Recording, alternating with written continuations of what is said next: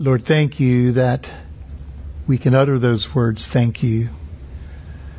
And thank you that we can offer them with a grateful heart, or out of a heart that has come to see that all of its brokenness, all of its sin, all of its lostness, all of its hopelessness, nothing in our hands to bring, simply to your cross to cling. What else could come from our heart other than thank you? And we are thankful that as we've sung these great songs and these great truths, we've got to experience again what it means to sing psalms and hymns and spiritual songs, and to teach one another, to remind one another, to rekindle in each other the truths that we know and we believe and we long to just celebrate and rejoice in. Thank you for that experience, that different from any time when we are alone by ourselves singing to you. When we gather, we not only sing to you, but we speak to one another in this way. We sing so that we are teaching and reminding each other of these great truths. Thank you for that. And we pray now that as we come to your word, we would treat it as your word.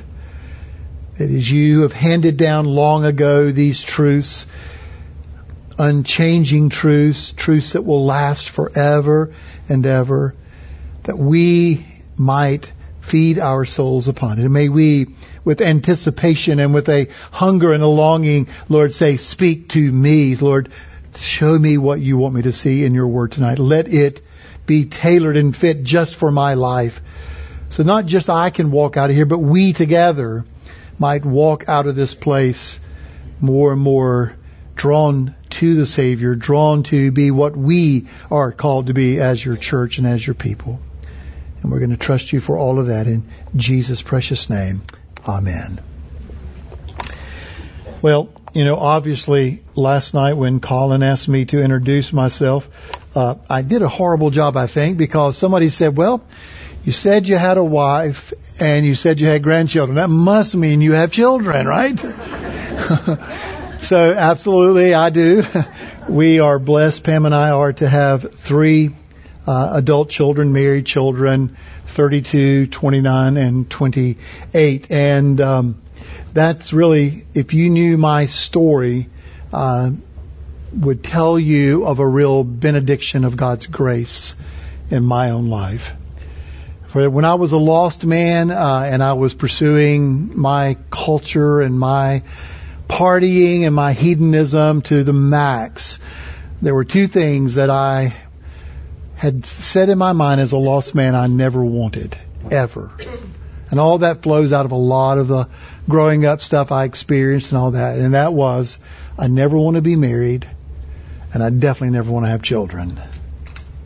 And what a benediction of God's grace to see 3 blessed children, believers, believing spouses, and now a 5th grandchild on the way to be raised in the way I never understood and experienced. It's like the curse had been broken and things have been turned around. And someday I'll get to share that story with you maybe. And it is quite a reminder of, again, as I love to use Charles Spurgeon's word, God wrecked my wild career of sin and brought me to his son. What a benediction of joy and blessing it is to me. And then somebody else said, well, you don't have any books. Do you have anything? So I probably should have told you this one as well. So, I pastored the church that I was able, after leaving EI, to go and do a plant there, served there 32 years as the senior pastor, which if I count up and I look through my files and everything I have, I think there's around 5,000 times I've preached in my church, 3 to 4 times a week. Teaching, preaching, training our people. And so if you are interested in that, this is all I have, right? You can go to our website, My Grace Bible Church, and under the sermon tabs, just look for my name and you'll see a selection of things that are videos and audio teachings by books, verse by verse exposition through the book. So that's about all there is about me, all right? That's it right there. And what I want to do tonight is do what I love best, which is to open God's Word and ask you to do that again to our book that we are studying together in Philippians, to chapter 1. And as we do, I just want to quickly remind you of what we began to wade into last night as we talked about this theme of this conference, praying with confidence. And it was important for us to kind of wrap our mind around what do we mean when we say we have confidence. Well, synonymous words obviously would be words like, well, I have faith, I have assurance, I'm assured and settled in this, right? And often I use the word courage interactively like that. But courage is what you see in someone when they have faith and they have assurance and they have confidence. It's just something that obviously is there. It is not something that we have, this confidence or this faith or this assurance, because of something in us. As I said, it's always because of someone outside of us. And that is the God of glory that we have been singing about, who has loved us and given His Son to be our great Redeemer. And we see this kind of courage showing up in Paul's life when last night we looked at how his life, from what seemed to be, from a human perspective, going in the wrong direction. Now, I don't know if that helped you at all. I don't know if you're a person in here who says, I never struggle with that kind of stuff. That just never bothers me, thinking my life might be going in the wrong direction. Well, if that's you, praise the Lord. I mean, I'm happy for you. But for a lot of us, we find ourselves sometimes echoing the words of Scripture saying, why, Lord? How long, oh Lord? And we find ourselves right at home sometimes with those saints in the Scripture who, when they looked at the way things were going, often wondered, how could this be? How could this be moving forward when it looks like we are going in reverse? And this is a good reminder as we thought about that last night, that whenever life seems to be going in the wrong direction, there's some things we need to do that Paul did, and I think we glean from this. And that is reflect that our faith and our assurance, the confidence that we have, is the result of something we have changed, and that is our attitude about our circumstances. It's not hard, really, is it, to feel confident, to feel assured, to feel like you're on top of the world, to use real confident words when everything is going in what you might consider a good direction. But when you choose to say, no, my confidence is in the Lord, it doesn't really matter if it looks like it's going the way I think it should go. I can really choose to look at that confidence that I have, which was the first thing there, or second thing, and realize that this really is a chance for me to change my attitude and see those opportunities that God has given to me as just that, opportunities for Him to work through my life. And to really do that in such a way that others are benefiting from what I am going through. That's so very, very important. That because we don't tend to, right, in the beginning of things going in the wrong direction, tend to think of others. What we tend to do is think only of us. And how are we going to get out of this? How are we going to get through this? When will this be over? So I hope maybe last night has got you to start thinking a little bit more about whatever your circumstances are, like Paul did in this passage, and see them as just that, an opportunity for you to see how God is working out His purposes. And those are opportunities maybe you'd have never had before, and He's even using it for the good of others. Well, with that being said, I want to come tonight to verses 15 through 18. You would think that this would be a good place for Paul, having said what he said about where his confidence is and what his attitude is and how God is using this to reach the Praetorian guards and people all through Caesar's palace. You would think that would be the place to where, hey, why don't we just put a period there, because that's really positive and that's really good. But that's not what Paul does. He doesn't put a period there at all. If you look at verse 15, he begins to introduce to them something else he wants them to know. Remember, when he started his word to them, he said in verse 12, I want you to know. And he did want them to know where his confidence was and how he was rejoicing in the fact that God was using those obstacles in his life as opportunities. He did want them to know that, but there's something else he wants them to know beginning in verse 15 through 18. And before I read those verses, I want to kind of set the stage for what he kind of wants us to feel and experience and know is going on as well in his life. And it kind of is something we're all familiar with when we come to those seasons of political elections, right? Now, I don't know about you, but I know that as you get close to those elections, there is this nonstop barrage of commercials that come on tearing down the other candidate, right? I mean, I watch those things and I go, oh my goodness, they need to lock that guy up, right? He needs to be in jail. He can't be a politician. Well, maybe that's what he is, right? And then the next guy comes on tearing down the other guy, slinging his mud. And I'm like, oh man, I can't believe that. Wow. Is there anybody out there that's good at all? They all need to be in jail. I mean, that's just kind of what it does to me. I don't know about you. But the attempt of all of those commercials are to do one thing, an attempt to erode confidence. They want you to think badly about that person, so you will want nothing to do with that person, so that you will begin to think, listen, I can't trust them. I can't really have anything to do with them. I want to distance myself as much as I can from them and what they are about. Now, if you look at verses 15 to 18, that's kind of what's going on in the Apostle Paul's life.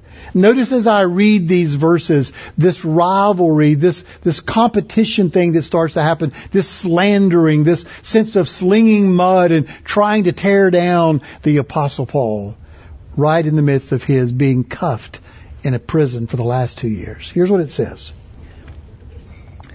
Some, to be sure, are preaching Christ even from envy and strife, but some also from goodwill.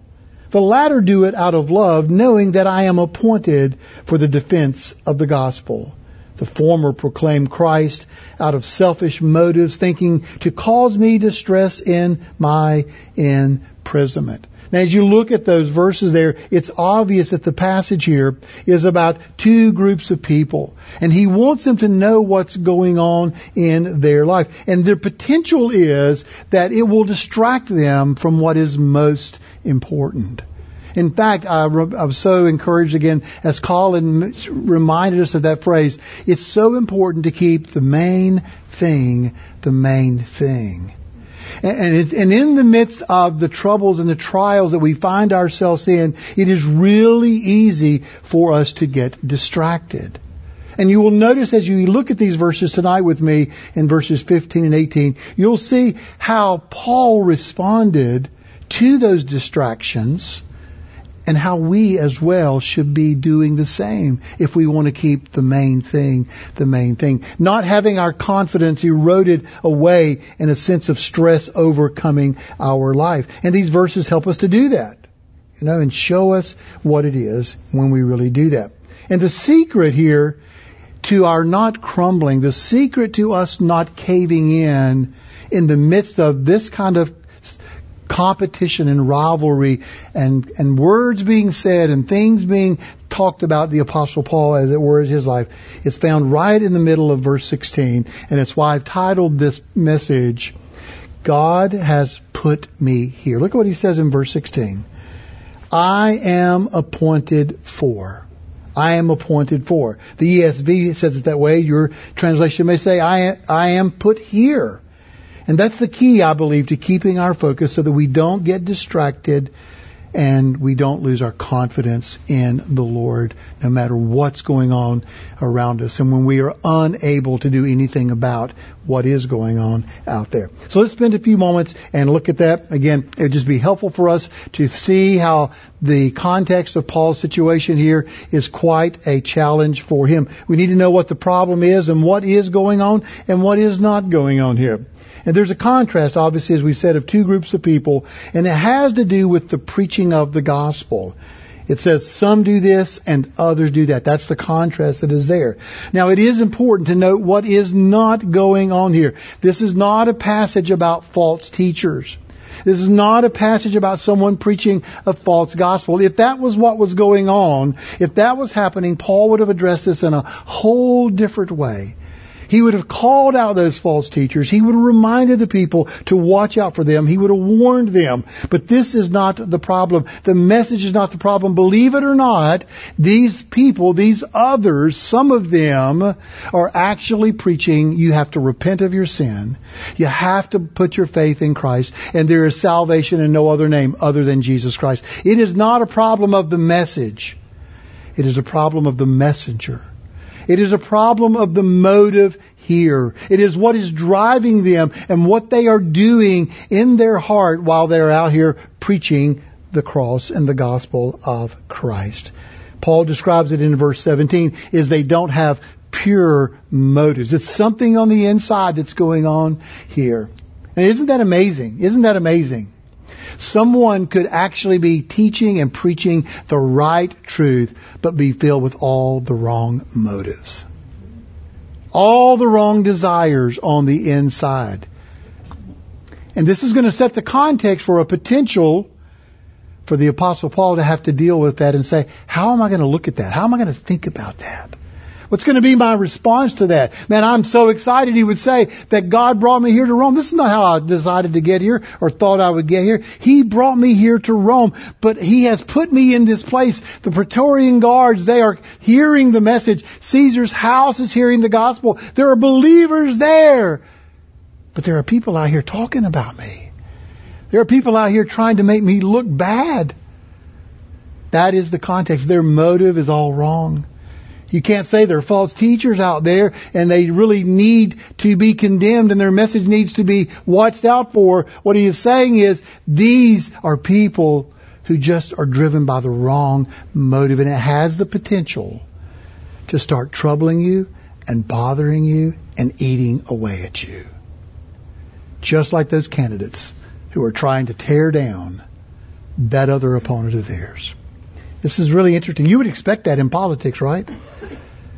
But here it is among those who are preaching the gospel. So it's not a message issue. It is a motive issue.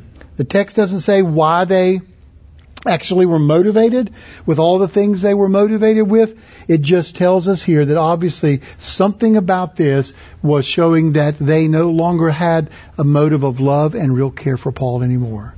And we don't know what happened to really cause it. We can guess at it, but we just don't know. And as I read this passage, I just want to say to you, it does something for me that I hope maybe Scripture has done for you at some point. And that is comforted you in the sense to know that God's people sometimes find themselves in very stressful and difficult situations. Now, I don't know about you. It is a comfort for me to know that whenever I read those kind of things in the Bible, it's not just a story of, hey, this is fabulous. The guards are all hearing the gospel. All of Caesar's house is coming. This is all good, happy, clappy kind of Christianity. This is great. But Paul is not afraid to talk about the bad stuff, the concerning stuff, the troubling stuff. I really appreciate, as I see in Scripture, just the honesty and the transparency of God and His people as He records it for us. I'm telling you, if I was writing the Bible, I would never put some of those stories in there. What do you mean you're discouraged? What do you mean you fear that you're going to lose your life? You wonder where the Lord was. I love the psalmists, and I love the way the psalms are so honest. They're not complaining. They're not angry. They are just going, why?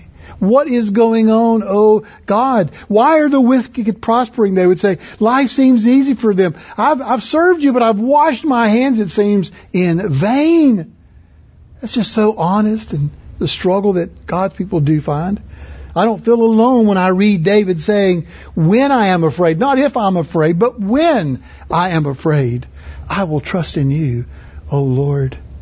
I get the feeling it's okay to say, in fact, it's biblical to say, life can be hard for us as believers when I hear Paul say, for we were so utterly burdened beyond our strength that we despaired of life itself. In other words, he said, we were thinking we might not make it through this. And when I read the kind of stuff in the Bible, I'm immediately reminded of how unlike it often sounds of, quote, a lot of Christian people. You ask a brother or sister, oh, how are you doing? Oh, we're doing great. Praise the Lord. Or you read a missionary letter and there's glowing story after story after story of God's goodness, all of which is good, but you're scratching your head going, man, life has really gone sideways for that brother. Things are turned upside down in their life. What do you mean? Oh, it's all good.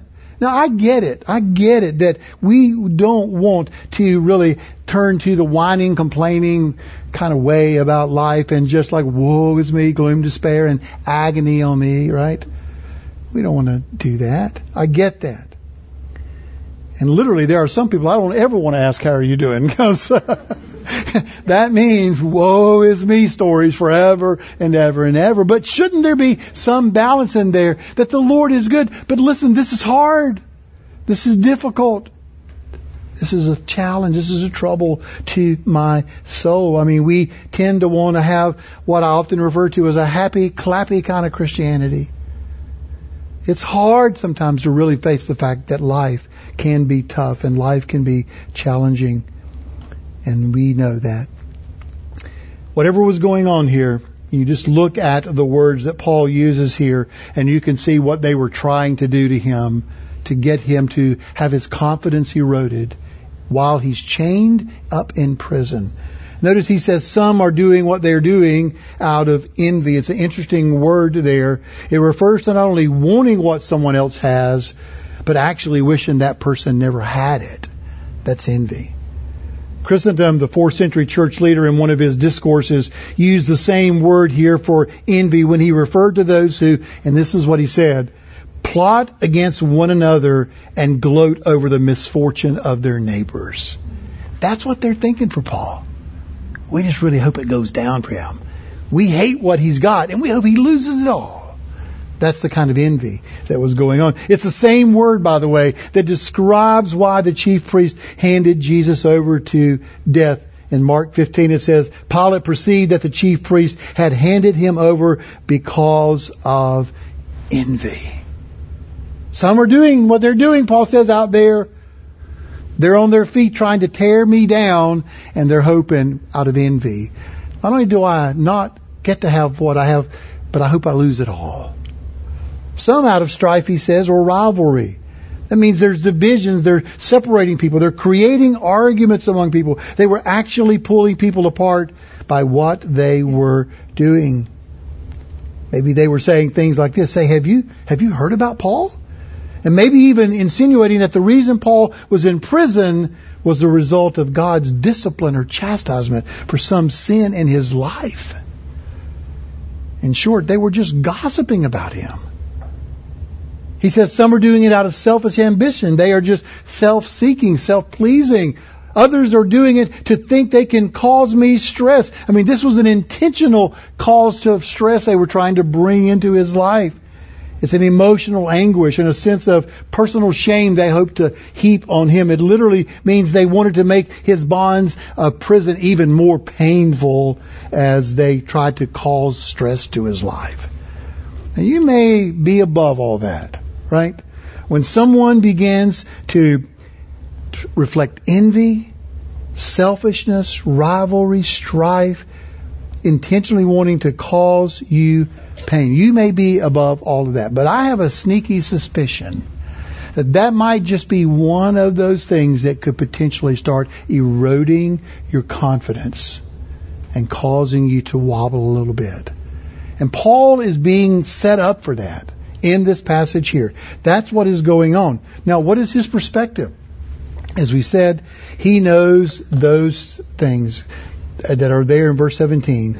God has put me here. The suffering, this stress that's potentially there is dealt with by reminding himself this is no accident in the purpose of God. What they are doing out there, as Joseph would say to his brothers, you might mean for evil, God means for my good. That potential stressor there was not something Paul had done to cause this to happen in his life. There's no indication he had done anything to cause this. He's not like the guy that maybe you've heard about who went to lunch one day and he opens his lunchbox and he says, oh my goodness. He said, it's bologna sandwiches again. I hate bologna sandwiches. I am sick of eating bologna sandwiches. His friend said, well, man, why don't you tell your wife to make you something different for lunch tomorrow? He said, tell her I make my own bologna sandwiches. This is not what Paul's going through. He's not in prison for his own bologna making. He is there because God has put him there. He knows that's why he is there. God put me in this place. And the verb, I love this verb here. It literally means to be destined for this place. This is where God appointed me to be. It's like someone in the military who has been given an official assignment. This is your assignment. Paul looks at it that way, and he says, this is my perspective. This is how I look at this. Listen, they might be doing that, and that is potentially hurtful and painful and hard, and their goal is to bring grief and strife to my life, and it could do that. But I've reminded myself, God put me here. God put me here. God put me here. All of this created, if you know Paul's story, a very lonely time for the Apostle Paul. There were just a few folks, by the way, after those 2 years who actually had anything to do with him. He tells us in his final letter to Timothy, in 2 Timothy 1, you are aware that all who are in Asia turned away from me. Everybody in Asia has turned away from me. He says, in other words, they've abandoned me. And he goes on to write, may the Lord grant mercy to the household of Onesiphorus. For he often refreshed me and was not ashamed of my chains. But when he arrived in Rome, he searched for me earnestly and found me. Wow. Can you get this? All that talk, all that slander, all that they were saying about him out there had caused people to say, I'm not really sure I want to be on this guy's side. I don't know if I want to have anything to do. So much so that if someone walked into town and said, where's Paul? They go, Paul who? Paul the apostle where? Onesiphorus had to search for him, had to dig deeply to say, let me figure out where he is, because Paul was alone and Paul was lonely, but he knew he was right where God had placed him. I mean, that's hard to imagine. 2 Timothy 4:17, Paul says, everyone deserted me, but the Lord stood with me and strengthened me. He knew he was where he needed to be because that's where God had placed him. So that was Paul's challenge. That's what was going on. But he knew that's where God had placed him. Could I just ask you to pause for a moment and think about yourself, where you are, what might be going on around you, what others might be saying about you, what others might be telling others about you. Have you ever just settled in your heart that you're right where you need to be? You're in the place that God has put you. That's the real challenge. To come to that place to where you can confidently say that with assurance, without doubt, with the realization that God has done that. That's what Paul did. So what does Paul say? What was his conclusion? Verse 18. What then? What then? Well, here's what that means. That's what they're doing. That's what's happening. So what? Are you kidding me? So what? That's really what it means here. What then? So what? What are you going to do, Paul? He says, it really doesn't matter what they are doing, what they are saying, what they would like to do to me and cause me to feel while I'm here in this prison. So what? My priority is I will rejoice. It really doesn't matter, Paul could say, if I'm loved or if I'm hated. This is God's assignment for me. Now, the thing I want you to remember from this, just as we just basically walk through what's being said here, and we're going to get to some application of this in a second. The thing to remember is not will you ever be criticized, for you will. It's not here for us to remember and to think, will you ever feel the sting of someone's hate? Will you ever feel the pain of lonely perseverance? Will you ever be the subject of misunderstanding? Will you ever be misrepresented or lied about? That question is not will those happen, because they will. It's not all happy clappy kind of Christianity. It's sometimes hurtful, hard things. The question really is, what will you do when it happens? What will you do? That's always the question. What will you do? It's like when I go into the doctor about something, or you go into the doctor, if he's a good doctor, he's going to say two things. You want to know what's wrong with you, and number two, what are we going to do about it, right? That's what you really want to know. Yeah, what's wrong here? What's going on, and what are we going to do about it? So what is Paul going to do about it? What is going to be his practice? How is this going to apply to us? So here's where I want to try to be as honest and transparent as I can with you. And just kind of pull back a part of my life and some story of my life that, though you don't need to know the specific details of the story, I found great comfort in just simply walking through what I said to you in a real profound way about 3 years ago in my life. It was probably one of the greatest and most difficult troubles and struggles I'd ever experienced as a believer. Someone called me up and said to me during this time, "So Kevin, I've watched your life for 30 years of ministry. And it appears to me that you have been someone who has been loved and appreciated and treated well and thought so highly of. What does it feel like now to be hated?" I'd never experienced that in my life. Not in ministry. What does it feel like to be slandered? What does it feel like to think that others really don't believe the best about you anymore? Now, just so your mind doesn't go places where it shouldn't go, it was nothing that had to do with financial issues, had nothing to do with sexual issues, had nothing to do with that. It had to do with some believers who were spreading a story about Kevin wouldn't believe or stand up for something. And it began to erode and eat at me day and night. I wished I could tell you when that started happening and that started being spread that I just said, so what? I wish I could tell you that I did what the Apostle Paul did and just said, it didn't matter. The Lord put me here. But that's not what initially happened at all. What initially happened is I began to lose a lot of sleep.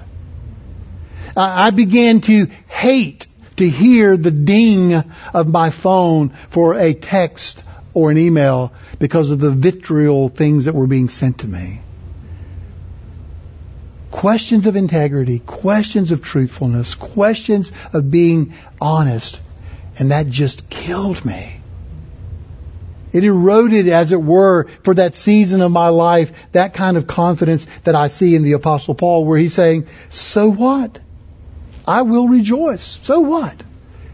I didn't get there immediately. I didn't get there initially. It was really, really a tough time. And I just really struggled through all of that. I lost nights of sleep. My appetite was gone. I even actually feared ever traveling again to any conferences for the potential that I would see those people. I just wanted to avoid it all. And that became, for me, somewhat of this kind of struggle where it's beyond my control. I cannot do anything about it. And yet, I'm getting voices and calls that are saying, is this right? Is this true? Did you do this? Did you say that? That was quite a struggle. Maybe you've never been there. Maybe you never felt the pain of that and the struggle and the tension that it brings to you when those kind of things happen, when you know they are not true. I am so thankful for the Onesiphoroses that came into my life at that time. My pastors and my elders who looked and vetted out and said, those are not true. That's absolutely a false, slanderous accusation. For my ministry friends around the country and around the world who came to my side to give me great, great encouragement and to say, those are not true. I mean, listen, the Apostle Paul is accused of all kind of things in the Bible that are not true. But those are things that are tools of the enemy to potentially erode and eat away for us. And maybe for you, maybe this is the message you need to hear from God more than anyone right now. You have your chains. You are misunderstood. Maybe there's dishonor that's being spread. You're abandoned. You feel alone. Maybe you feel like that you are being talked about in ways that are just not true at all. Maybe you're there. Can I encourage you, don't fall to the trap that is being set there for self-pity and self-defense and self-judgment and bitterness and despair. What you want to do is two things that I think we see in this passage the Apostle Paul did. Here's the first thing. First of all, your confidence must remain in this. You must choose to focus on this. Focus on the ministry God has called you to rather than the motives of others. Why are they doing this to me? Why are they saying that about me? Why is that going on? Listen, if you begin to attach your faith and your focus to that, you will find it eroding and eating you up. It was such a relief when I realized that this trial, this untrue thing that was going on and being said, was what God knew was best for me. I mean, that was just like an eye-opener. I mean, I have confessed that. I have said that. I have taught that to people. I believe that. But now I was in the pressure cooker of the moment. And when it finally hit me like, wow, they're actually saying this. They're actually telling people that they're slandering that, spreading that. God, you must really believe this is best for me. This is good for me. That doesn't excuse those folks in Paul's life who were doing all they were doing, those others out there. It didn't excuse anything they were doing, but it changed Paul's whole outlook when he focused on the ministry that God had given him. That Christ, he says in verse 18, whether in pretense or in truth, Christ is being proclaimed. What really matters most is that the work of the gospel is still being done. God is still using us to do the ministry that He has called us to. And what a relief it was for my soul to realize that that trial was no accident. God had put me there. And it began to bring confidence and joy back into my heart again, as I just knew it was just best. It wasn't like that time was 99.9% good. It was, from God's perspective, 100% best. The best thing for me. God had put me there. It could become a distraction for me to focus on the why and the how come of all that and what was going on, but in the end, I needed to focus on God has called me to this. God has given me ministry, and I need to stay focused on that. Second thing that I learned from this passage when I was thinking through all of that was confidence means you choose to have joy in a person rather than letting your emotions lead you to focus on the problem. Your joy ultimately, Paul is saying, I rejoice. And it's an interesting phrase here when he says, yes, I will rejoice. It's one of those terms in the Greek language which means it is a rejoicing of choice. It's not a rejoicing of feelings. There's nothing about it that makes you feel happy and excited. It is painful. It is hard. But it is something you choose to do. I will rejoice. And it's not only one of those verbs in the Greek here where it is something about you choose to do. It's also a future tense in which not only right now, but going forward, I'm going to make up my mind that I will rejoice in Christ. I will rejoice in Him. God put me in this place. My joy is really found in a person, not what others may think or what others might not think. It really doesn't matter in the end. What really matters, I was able to get my soul to, was right now I can have joy in Him, and going forward, no matter what happens in that story, I can in the future have that kind of happiness and joy in Him. Maybe you've heard this definition of rejoicing, and it goes like this. It really reminds me of kind of where I needed to get to, and it goes like this. Joy is the flag flown high from the castle of my heart because the King is in residence there. I mean, really, He is in charge, and He's right here with me. He is ruling and reigning in all of this. I don't like it. I could run from it. I would just hide from it. I wished it would go away. But when I put that flag of joy up, that rejoicing in Him, you are the King. You are in residence here. And that means you're at home and you are in charge and you're doing what you know is good. I am in this place because you have put me here. And that was where my heart began to be happy, even when there were so many not good things happening and struggles and fears all around me. Joy is in a person. This is the person who has loved me. This is the one I wanted to keep reminding myself day in and day out, who laid aside His glory in heaven, who stepped into the world, this world of sinners, of a broken, fallen world, perfect God, perfect man, comes into this world to live a life I could never live, a life of perfection. And then He takes a horrible death in my place so that I could escape the judgment and the wrath that my sin deserved. That's the one I should be happy in. That's the one I should be content in. That's the one who came to take all the shame in my place and die for my sins. He's the one I should have joy in because He rescued me from the just wrath that I deserved. Every time I think of that passage in Matthew and Him embracing the cup, I'm telling you what I would expect to happen, what should be right, is He would look at that cup of sin and He would then pass it back to me and say, that's your cup, that's your sin, that is your wrong, Kevin, that's what you deserve. But what He did is said, no, you give me the cup. This is my cup. I'm going to drink it for you. And that is the one who should be giving me incredible joy and incredible happiness, no matter what others might say, no matter what else is going on. He's the one who drank every drop of judgment in my place. And that's what Paul is saying here. My joy is in that Savior, in that person. No matter what other people might say, what other they might do, however they might intend through all the things that Paul said they were doing to make his life even more of a suffering, thinking to cause distress to him, they couldn't take his joy away because it's found in a person. That's what I hope we can find ourselves doing. When life seems to go sideways, when it looks like it's going in the wrong direction, and then there are things out of your control with people and others around you that you just can't do anything about, that it doesn't erode or take away your confidence and your joy in Him and Him alone. Can I tell you one other thing that really I'd never experienced in my, at that point, 38 years as a believer? You know, the Bible talks about us suffering for Christ, suffering for righteousness' sake, right? And I'd experienced many times as a Christian suffering for righteousness' sake in the sense that someone would call me a name, make fun of me, say you're one of those, you know, kind of things like that. I'd experienced that, and it was just exciting to me. It was like a real joy almost to me. Just, wow, that's great. I get to be identified with Him. I get to partake of what He experienced. But in this trial that I just described to you earlier, there was something I had never experienced in my life as part of suffering with and entering into something of the suffering of Christ. And it was this.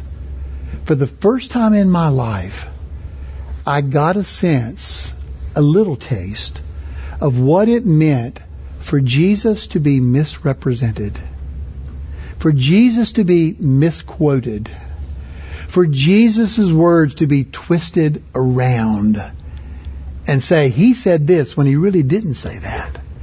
And I'll never forget this, the happiness that just filled my soul when I said, Lord, I just want to rejoice in You. I want to thank You that I just get a little taste of what You went through when You experienced those things. And You did that for me. You never said anything wrong. You never misquoted anything. You did it perfectly. And yet Your words were twisted. You were misrepresented. Thank You for just the feeling of what You went through for me. Part of entering into the joy and the suffering of the Lord. I can remember it was just like yesterday that seemed so precious and so real to me. And it was just, again, a strong reminder to me of what it really means to say, I'd heard it all my life in this school. I'd learned it in this school. I'd lived it and practiced it in so many ways. But when something like this, like Paul began to experience, happens, it really deepened in me for the first time, really a kind of joy in Christ I had never known before. Now, I don't know what that is for you, what's going on in your world, but I can tell you this, God has put you there.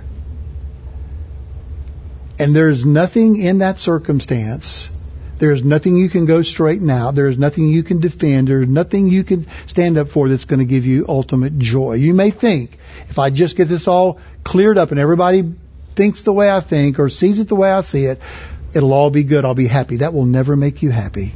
that will never give you joy. What will give you joy is when you can say with the Apostle Paul, so what? It's okay. Because my joy and my confidence is God has put me here in this ministry to do what I'm doing. And God has given me joy in His Son, not in my circumstances, not in anything around me. Well, let me pray with you, and then I want to do something for us tonight. Lord, as we take these few moments, what a great reminder for the transparency and the honesty of what Paul is telling us here, that there are some people who love him, there are some people who speak well of him and desire out of goodwill to be doing what they are doing. But there are others. There are others. And we all have those others in our world and in our life who really don't have the intent and the desire to be something to encourage or to help or to strengthen. They really want to go against us sometimes. And Lord, we can look at that as something that we want to go away, we wish to go away, and in one sense we know that's just what is naturally going to flow out of our heart. But what you really are ultimately seeking to do in our life is to bring us to the place to where we can, with true joy and true contentment and with absolute confidence, say, you have appointed me for this. You have put me here. And Lord, when we're there in that heart attitude, there is absolutely nothing or no thing, no one who can take that away from us. Help us if we have slipped away from that and somehow thought if we could just get something cleared up or straightened up, it would solve everything for us and restore our joy. Help us to realize that having done all, we just want to stand with trusting you and knowing that you, Lord, are in charge of all things. And I pray that we would, again, through the songs that we sing, through the times we think through your word and what's going on here, that we would literally keep finding our joy in Christ.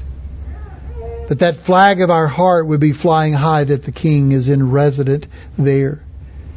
And that there are no uh-ohs and there's no I'm sorry words in your vocabulary, because you perfectly have brought us to the place we are at. So we pray you would help us to just somehow see how to apply that even tonight. As we end our time, as we close and we pray together, and we ask it in Jesus' name, amen.